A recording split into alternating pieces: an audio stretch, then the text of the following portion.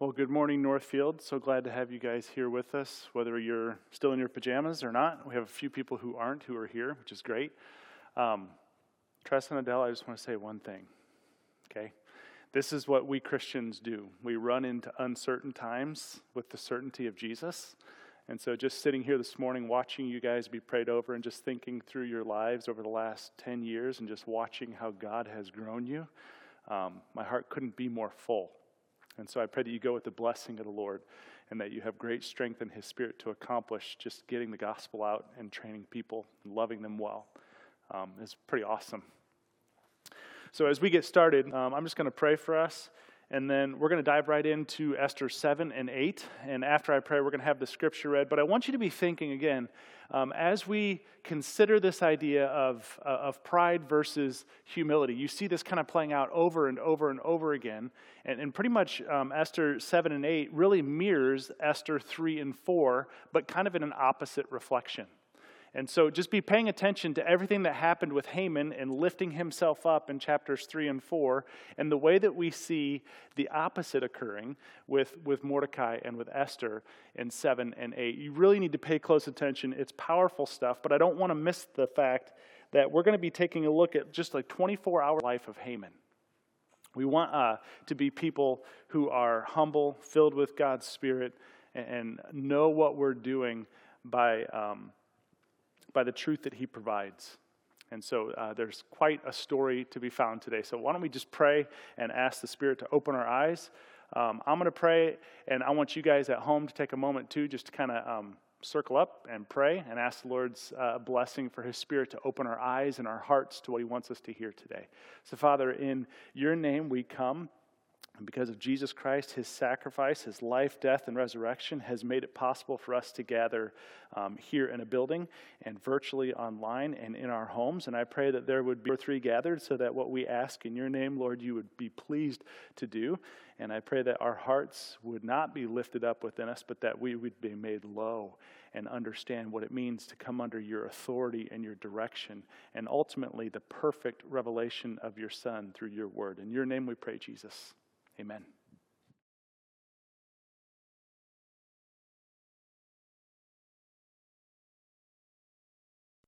So the king and Haman went into feast with Queen Esther. And on the second day, as they were drinking wine after the feast, the king again said to Esther, "What is your wish, Queen Esther? It shall be granted you. And what is your request? Even to the half of my shall be fulfilled." Then Queen Esther answered, "If I have found favor in your sight, O king, and if it please the king, let my life be granted me for my wish and my people for my request. For we have been sold, I and my people, to be destroyed, to be killed, and to be annihilated. If we had been sold merely as slaves, men and women, I would have been silent, for our affliction is not to be compared with the loss to the king." Then King Ahasuerus said to Queen Esther, "Who is he, and where is he? Who has dared to do this?" And Esther said, "A foe, an enemy, this wicked Haman." Then Haman was terrified before the king and the queen. And the king arose in his wrath from the wine, went into the palace garden. But Haman stayed to beg for his life from Queen Esther, for he saw that harm was determined against him by the king. And the king returned from the palace garden to the place where they were drinking wine, as Haman was falling on the couch where Esther was. And the king said, "Will he even assault the queen in my presence in my own house?" As the word left the mouth of the king, they covered Haman's face. Then Harbona, one of the eunuchs in attendance on the king, said, "Moreover, the gallows that Haman has prepared for Mordecai, whose word saved the king, is standing at Haman's house, 50 cubits high." And the king said, "Hang him on that." So they hanged Haman on the gallows that he had prepared for Mordecai. Then the wrath of the king. On that day, King Ahasuerus gave to Queen Esther the house of Haman, the enemy of the Jews. And Mordecai came before the king, for Esther had told what he was to her.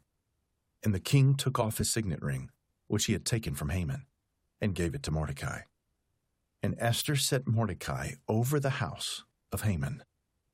Then Esther spoke again to the king. She fell at his feet and wept and pleaded with him to avert the evil plan of Haman the Agagite and the plot that he had devised against the Jews. When the king held out the golden scepter to Esther, Esther rose and stood before the king, And she said, If it please the king, and if I have found favor in him, and if the thing seems right before the king, and I am pleasing in his eyes, let an order be written to revoke the letters devised by Haman the Agagite, the son of Hammedatha, which he wrote to destroy the Jews who are in all the provinces of the king. For how can I bear to see the calamity that is coming to my people? Or how can I bear to see the destruction of my kindred? Then King Ahasuerus said to Queen Esther and to Mordecai the Jew, Behold, I have given Esther the house of Haman, and they have hanged him on the gallows, because he intended to lay hands on the Jews. But you may write as you please with regard to the Jews in the name of the king, and seal it with the king's ring. For written in the name of the king and sealed with the king's ring cannot be revoked. The king's scribes were summoned at that time in the 3rd month, which is the month of Sivan, on the 23rd day, and an edict was written, according to all that Mordecai commanded concerning the Jews, to the satraps and the governors and the officials of the provinces from India to Ethiopia, 127 provinces, to each province in its own script, and to each people in its own language, and also to the Jews in their script and their language. And he wrote in the name of King Ahasuerus, and sealed it with the king's signet ring. Then he sent the letters by mounted couriers riding on swift horses that were used as bread from the royal stud, saying that the king allowed the Jews who were in every city to gather and defend their lives, to destroy, to kill, and to annihilate any armed force of any people or province that might attack them, children and women included, and to plunder their goods, on one day throughout all the provinces of King Ahasuerus, on the 13th day of the 12th month, which is the month of Adar. A copy of what was written was to be issued as a decree in every province, being publicly displayed to all peoples, and the Jews were to be ready on that day to take vengeance on their enemies. So the couriers, mounted on their swift horses that were used in the king's service, really urged by the king's command, and the decree was issued in Susa, the citadel. Then Mordecai went out from the presence of the king in royal robes of blue and white, with a great golden crown and a robe of fine linen and purple, and the city of Susa shouted and rejoiced. The Jews had light and gladness and joy and honor, and in every province and in every city, wherever the king's command and his edict reached, there was gladness and joy among the Jews, a feast and a holiday.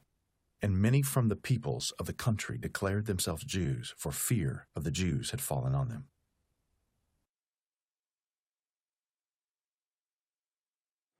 So a total turn of events, a total shift.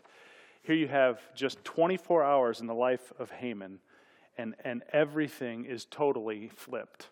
I mean, just consider, if you walk through a timeline, here's Haman, the king, and Esther. They get done having a banquet. It's awesome. The food is incredible. The wine is tasty. And it goes on and it goes on. And finally, when it's over, they're all dismissed to their separate places. And Haman goes home to brag to his posse about everything. He goes home to say, look, everything is going as planned.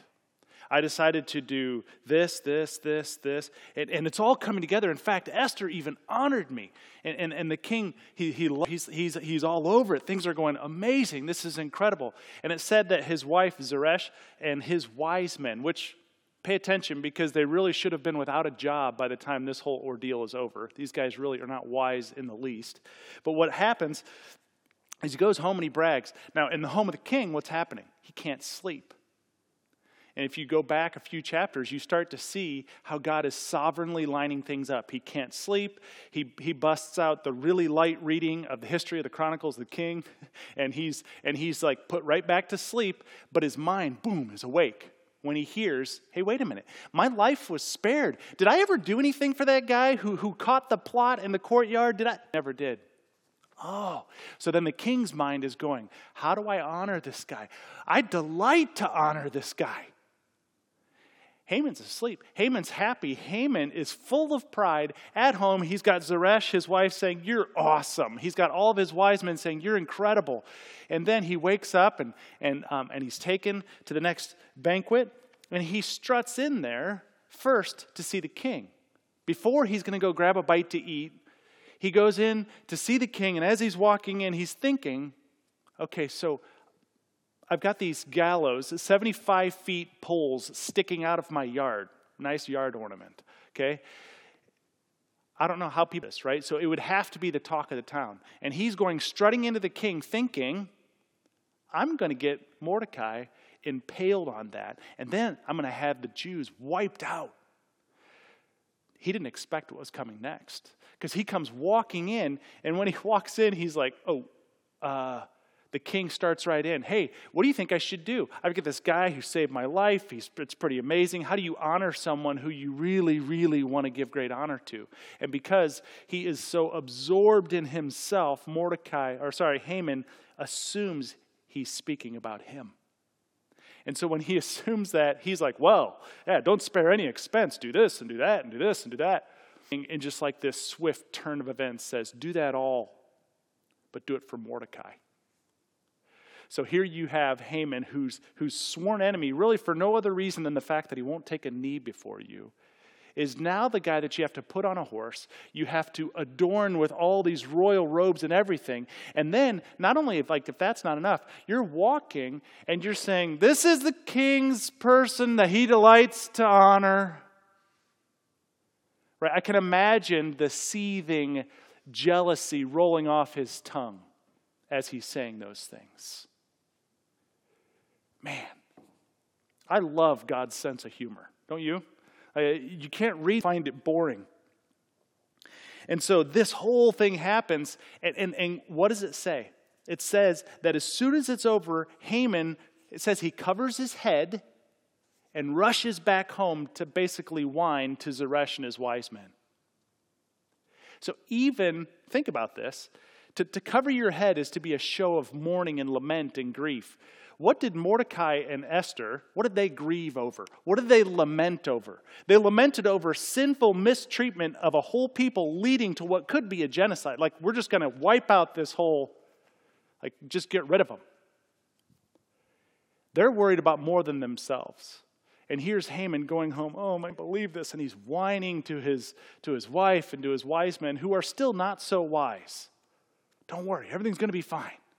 And then while he's still whining, he's taken back to this banquet. And that's where we're picking up the story. And so if you take away anything today, if you're sitting at home and you're like, I want to take notes, maybe this. Humility, it goes after the promises of God with quiet confidence. So think of Esther. Think of yourself. How do I pursue the Lord? How do I go after what he's promised? I would say we do that with confidence. So we're going to be looking basically at just two things, chapter 7, chapter 8.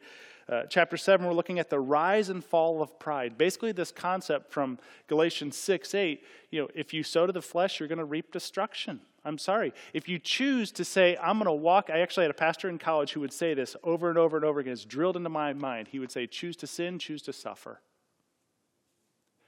You bring on your own suffering in this way. This is what Haman did.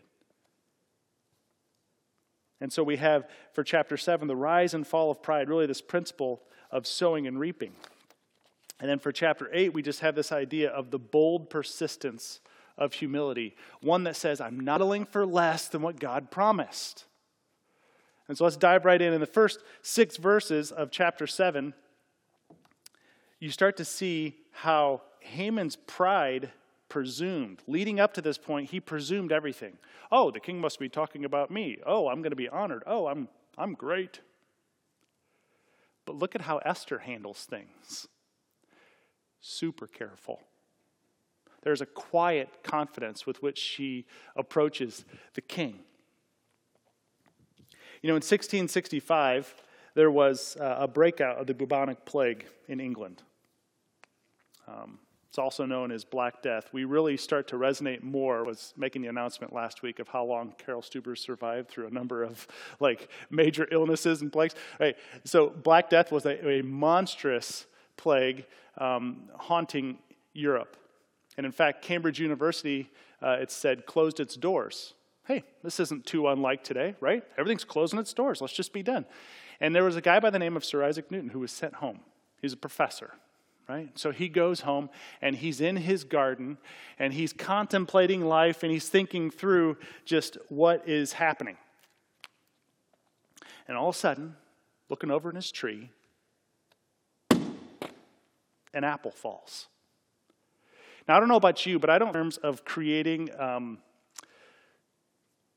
whole scientific theory that like physics and everything is built around, when I see an apple fall. When I see an apple fall, I'm like, crud, I got to clean that up. But he used that as an impetus to put together a whole theory. And now we learn about gravitational pull.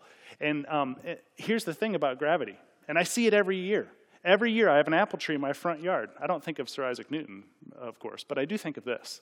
I do think all those apples that I don't pick and use, there's a few options for them. One, I've got kids who will probably throw them at passing cars. Two, it's just going to rot and smell. Three, and so it's rising and falling, this idea of pride. Are you going to be somebody who's prideful? Guess what? You can keep climbing. Sooner or later, you know what's going to happen? Boom. You're going to fall. It's going to happen. There's really no way to get around it. And so this is what we start to see when we read Proverbs 16:18, and it says that pride goes before a fall and a haughty spirit before destruction. You see, Esther comes into the king's presence, and she doesn't presume to know that the king knows. Because to this point, the king really hasn't proven himself to be terribly astute, has he? He's been someone who's kind of been asleep at the wheel and drunk most times. And so to see that he's like waking up a little bit, like, what's happening here? And Esther carefully comes in, and she personally identifies herself with the fate of the people. I mean, she says, real simply, if it pleases the king, let my life be granted for my wish and my people for my request. She still doesn't say, hey, I'm a Jew. But she's all of a sudden humanizing these people who in 8 months are supposed to be annihilated. She's connecting. It's a risky move on her part. And so just in case the king's memory wasn't jogged enough and he wasn't really paying attention, which again, he's proven he really doesn't, she repeats the same word. And if you go back to chapter 3, verse 13, she says, to be destroyed, to be killed, to be annihilated. She uses that same threesome, and all of a sudden, I'm sure the king is going, oh, whoa. So wait a minute. And he's going to start making connections. And you may be thinking, well, simple things like, seems like the slavery thing, where she's like, hey, if we would have been sold as slaves, I would have been quiet. I don't want to gloss over that and just kind of skate past it, but basically it just means this. She's appealing to the king saying, we're going to be wiped out, and if we had been sold as slaves, it actually would have been more profitable for you. And so if we're wiped out, you profit. Because the king has already proven that he will take 10,000 talents of silver for what?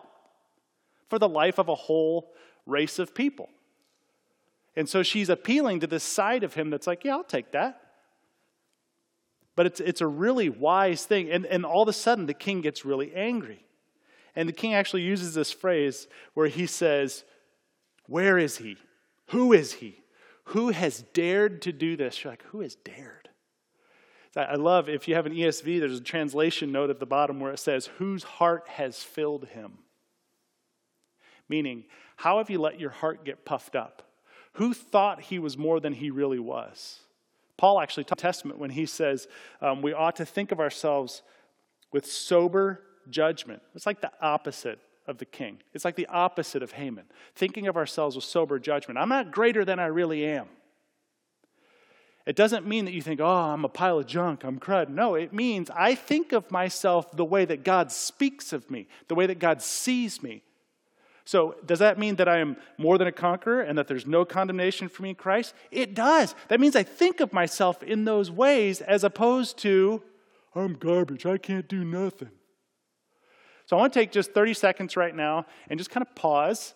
And parents or families or people who are watching this, who are just together, about that for a minute. Just that real simple question. How have you let your heart be filled? And take a moment to think about that.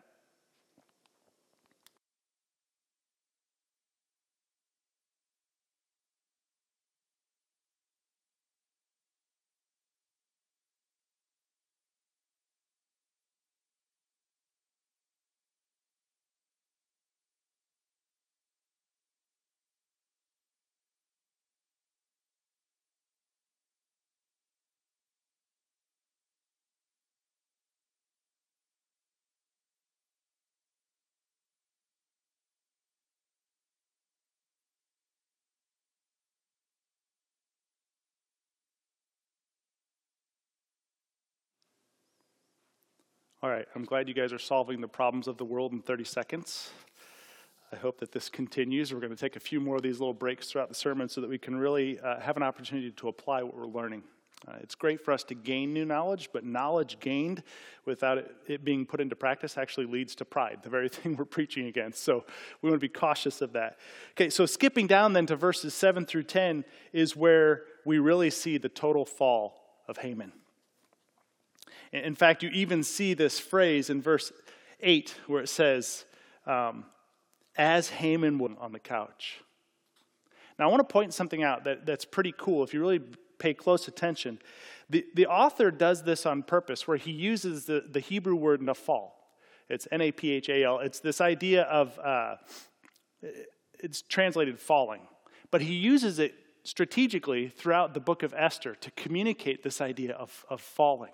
In fact, it's used in verse 8 where Haman is falling at the feet of Esther. In fact, in ancient Jewish literature, the Jews actually believed that Haman was walking toward Esther and the angel Gabriel just kicks his foot and trips him. It's a documented thing. It's actually pretty hilarious, and I wouldn't argue against it, you know? And so you also see in chapter 3, verse 7, what are they doing? They're casting lots. They're rolling dice. We talked about that a few weeks ago. Actually, that term cast in the Hebrew is naphal, the fall of the dice, the fall of the dice. And then you start to see in verse 6, or in 6, verse 13, when Haman is talking to Zeresh and the wise men, they actually come back. The wife actually says, hey, look, before whom you have begun to fall, meaning, is Mordecai a Jew?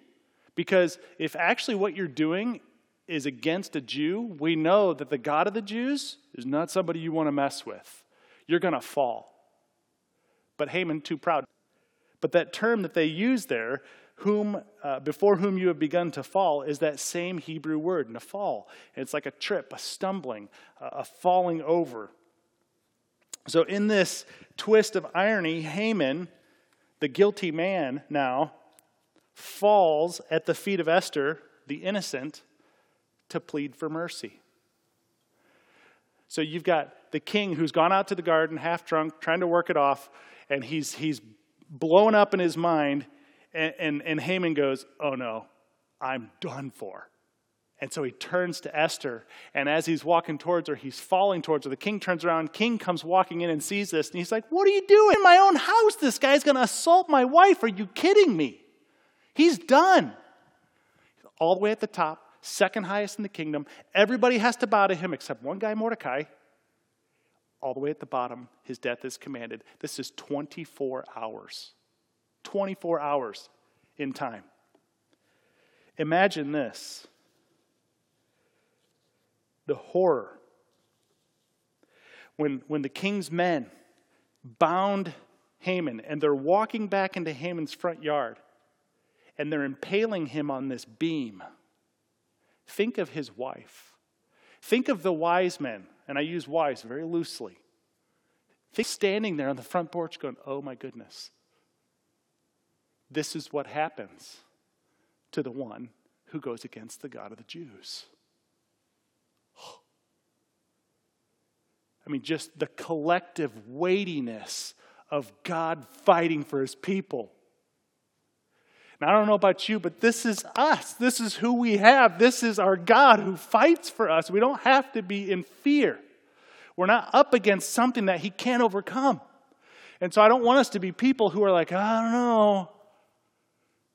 No, we have a sure foundation. We have an anchor. And what's interesting phrase, that tiny phrase at the end of chapter 7 where it says, then the wrath of the king abated.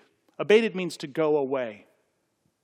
It's this idea of, you see this in Romans, where Paul says that he is the propitiation for our sin. And propitiation means, big word, but it means to steer away the wrath of God. That the wrath of God doesn't remain on me because of the sacrifice of Jesus Christ.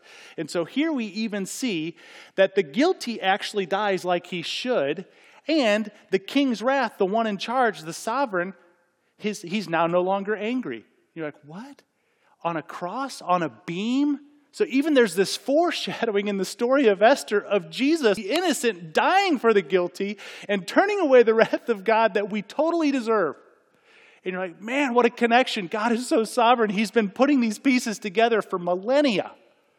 It's so awesome to see. And we don't ever want to lose sight of the fact that God has he's playing this out perfectly.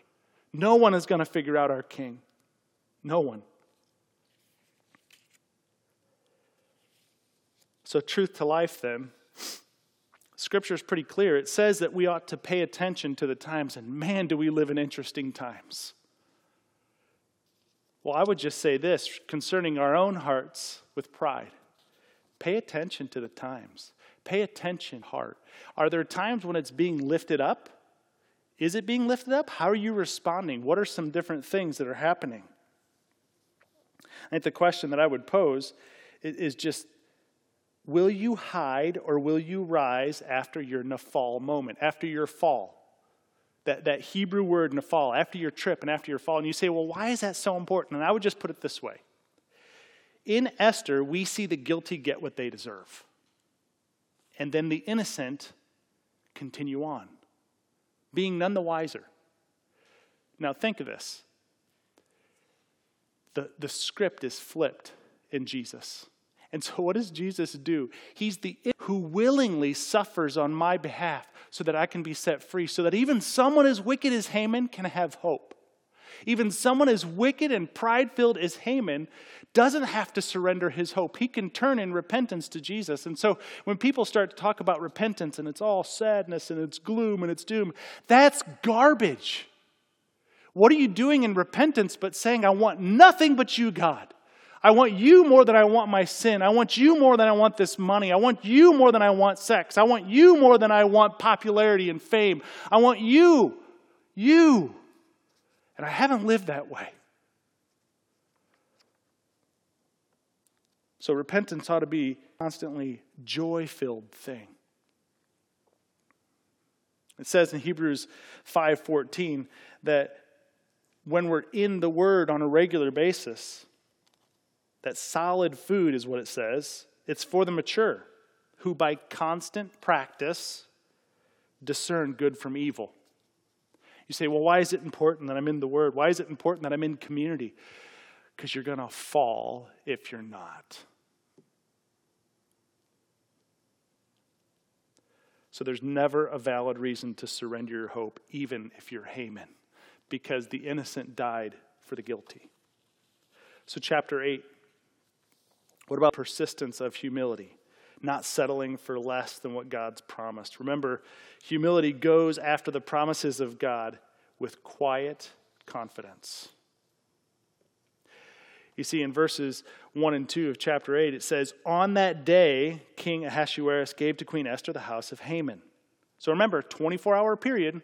Haman's celebrating with his posse, telling him everything's awesome. Like, next morning, sentenced to death, dead, whole estate given away. That's a bad day.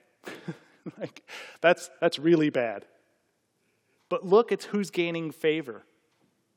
Humility gains favor. On that day, signet ring.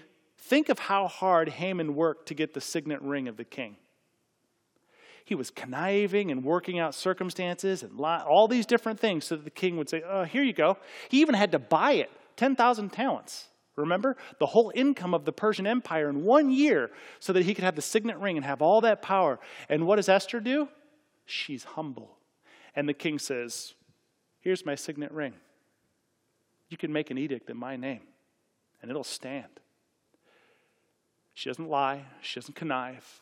And she gets the very thing that Haman worked his tail off for and eventually died for. Old problem is that the whole issue of ethnic cleansing is still in play. While Haman is dead, the Jews are still sentenced to death. And so Esther, instead of getting lazy and putting her feet up and says, oh, isn't that great? The blessing stops with me. I have been spared. Could you imagine?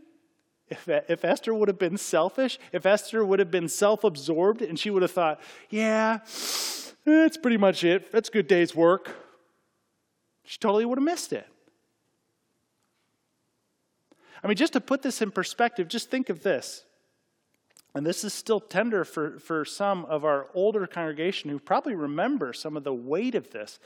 But think if there was one who could have stopped the Holocaust. Think if there was one person who decided to put their feet up and 6 million Jews are wiped out. That's essentially, maybe on a smaller scale, what Esther and Mordecai were up against. And so we don't want to be people who are just like blindly going, oh yeah, so Esther was put here for such a time as this. She really was. And a whole genocide at that time was avoided because of her obedience. Think of what's avoided because of your obedience. I mean, it's crazy. It's 2 days and 10 months from the first edict of Haman, who was going to destroy the Jews, that Esther and Mordecai say the Jews now can fight for their freedom.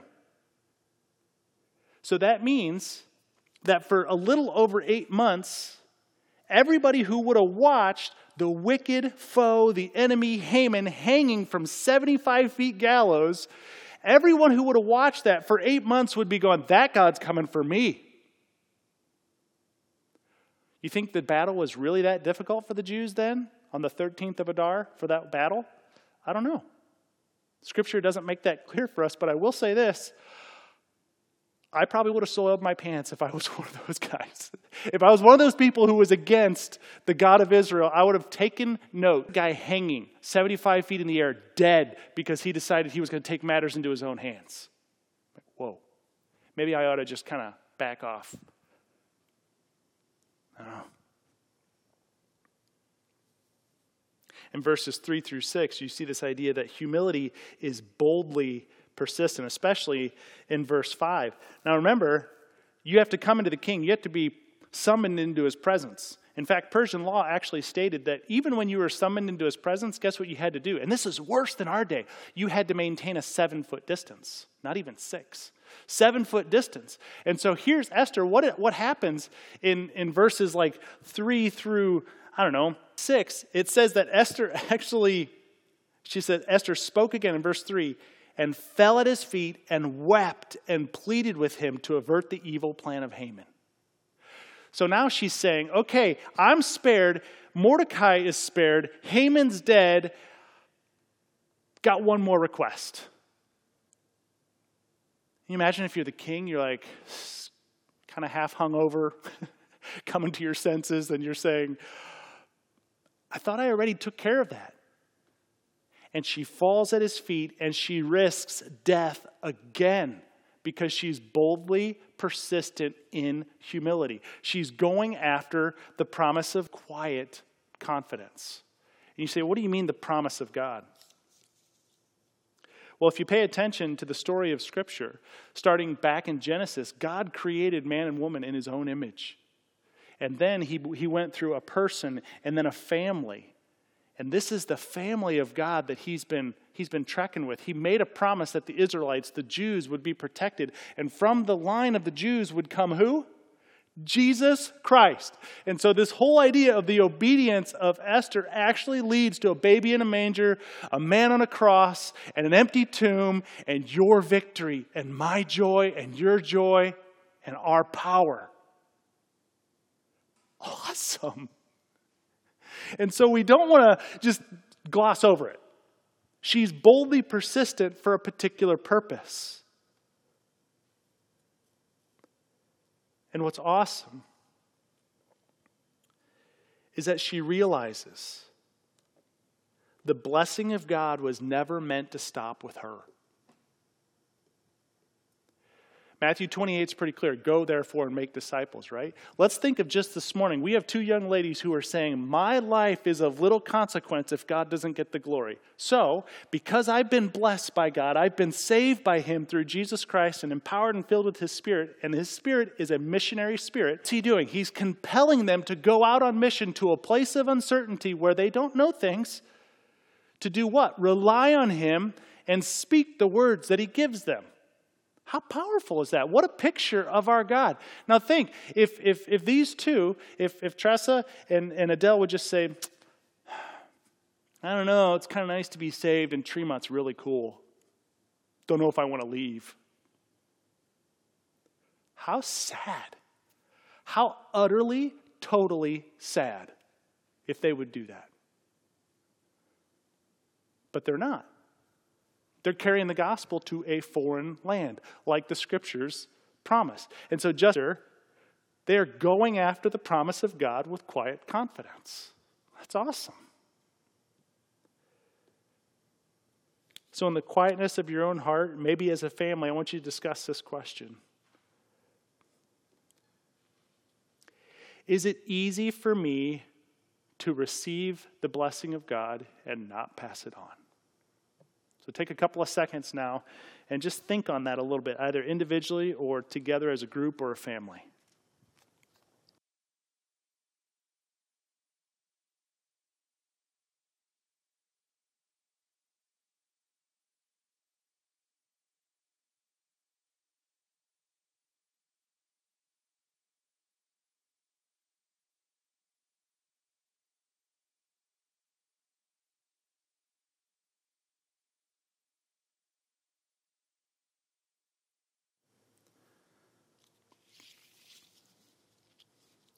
All right, let's continue on. 2 more points and then a truth to life for us to wrap up with.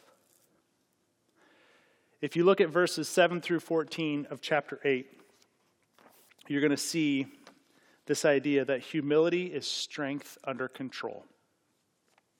Strength under control. Now, I think we have a version of humility that looks different. I think perhaps in most evangelical churches, there is a version of humility that is basically just sit quiet as a church mouse back in the corner, hands in your lap, don't upset the apple cart, always go along with what other people want. And can I just tell you, we couldn't be more wrong. That is not what humility is. Humility is not entirely deferential. Unless, of course, you're speaking deferential, like to the will of God. If I'm speaking of what God the Father wants for me, then yes, I'll defer all day long. Jesus set that example and he said, not my will, but your will be done. Deferential to the will of God. But when it comes to this idea of humility and it's linked with boldness, you see a tremendous picture in Esther who doesn't push too far, but she pushes. Who doesn't settle, but she stands up. Because the fate of a nation, the fate of a whole, the fate of a whole people rest on her obedience. You see, it says in Galatians 5, the fruit of the Spirit is love, joy, peace, patience, kindness, goodness, gentleness, faithfulness. Right? It goes on. This whole picture that we're getting at is in Galatians 6:8 when it says you sow to the flesh and you reap destruction. That you sow to the Spirit, what do you reap? Life and peace. Now let me tell you something, or let me ask you something. In these uncertain times where things keep shifting and nothing's certain, and maybe you see your savings dwindle or your job being taken away, how valuable is life and peace? How valuable is it? How much of how precious of a commodity is life and peace, and it's available to us? So humility is strength under control. And finally, in verses 15 through 17 of chapter, we see humility's result. There's a phrase there that I love where it says, the Jews had light and gladness and joy and honor. As a result of what? Bold humility. Bold humility brought that on. And think how different was Susa, right? It says, and the decree was issued in Susa, the citadel. Now the same thing was decreed, or the same city had a decree laid over it a few chapters earlier. And after the king and Haman drank and got up from the drinking, what did it say about Susa? It says that Susa was thrown into confusion. That's the result. Pride leads us to confusion. Now look what happens here in Susa when this decree is given. Then Mordecai went out from the presence of the king in royal robes of blue and white with a great and golden crown and a robe of fine linen and purple. And I love this. And the city of Susa shouted and rejoiced. Wow. So the result of bold humility is light and gladness and joy and honor. Never mind the fact that now Haman is like a whipping boy or the mocking individual of a feast that happens every year for the Jews. The most easy celebration that the Jews have every year is celebrating the wickedness and pride of Haman and the bold humility of Esther and Mordecai. I love it. You couldn't juxtapose two things more distinctly than those two. You want pride? Well, this is what you get. You want humility. You want boldness. You want life and peace. This is what happens. And so truth to life then, you have to begin to ask yourself. Esther had a really key phrase in chapter 8 where she said, "For how can I bear to see the calamity that is coming to my people?" So she humanizes the suffering that is promised. She doesn't just say, these people who are going to be hurt. She says, how can I bear to see the calamity that is coming to my people? Or how can I bear to see the destruction of my kindred? She identifies with the suffering. Something is breaking her heart and it's moving her to action. Remember Jesus? When he rides into Jerusalem and he's lamenting this idea of hard hearts and self-righteousness and all this stuff. And his lamenting leads to what? The way of the cross. The path to your freedom. The deliverance that you need. So maybe here's a good question from a truth to life perspective. Breaks your heart? What breaks it? What breaks your heart? I think of my son Oliver. When Oliver sees somebody who is handicapped, it wrecks him. There's a gentleman who for years has worked in Kroger in Wharton. And Oliver makes it a point every time we're there, if he sees him, to stop and talk. Because he sees that he has a handicap and it bothers him. And it breaks his heart. And that night when I'm putting him to bed, what is he doing? Hey, Dad, can we pray for Stuart? That's awesome. So maybe asking yourself, maybe parents, you could ask your kids this question. You sad. What is it that breaks your heart? Because there's a little bit of a pathway there to humility. What do you see? See, Jesus was heartbroken over self-righteousness. Remember Luke 18, we got two people praying. And you got the Pharisee saying, thank God that I'm not like this guy. And the Pharisee doesn't even notice that this guy is like at the far back end of the temple saying, I can't even approach you, God. He's humble.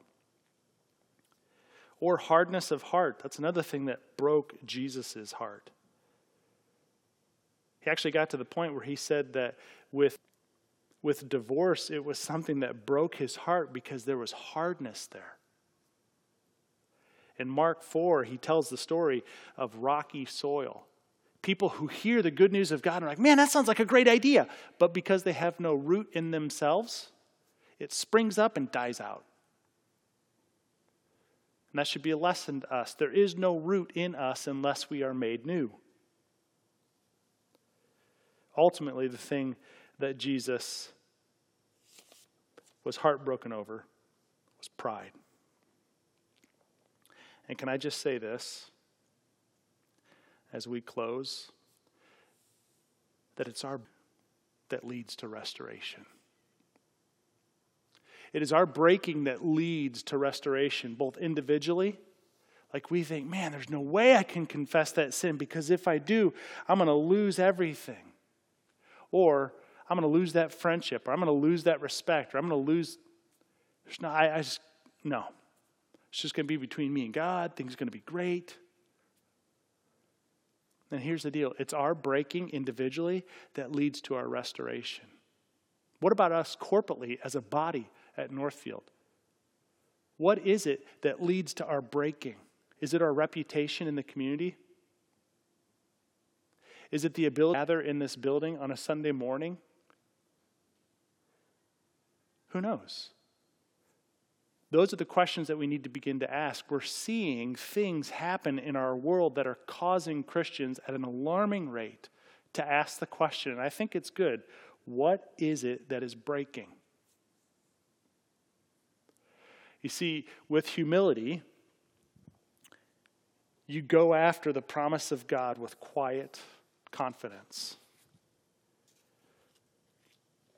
And I'm thankful that we have the example of Esther and Mordecai to lean into, because God's word is helpful and it's awesome and it's powerful. So let me pray for us, wrap up, and ask the Lord's blessing on your week. So Father, thank you so much that we can be full of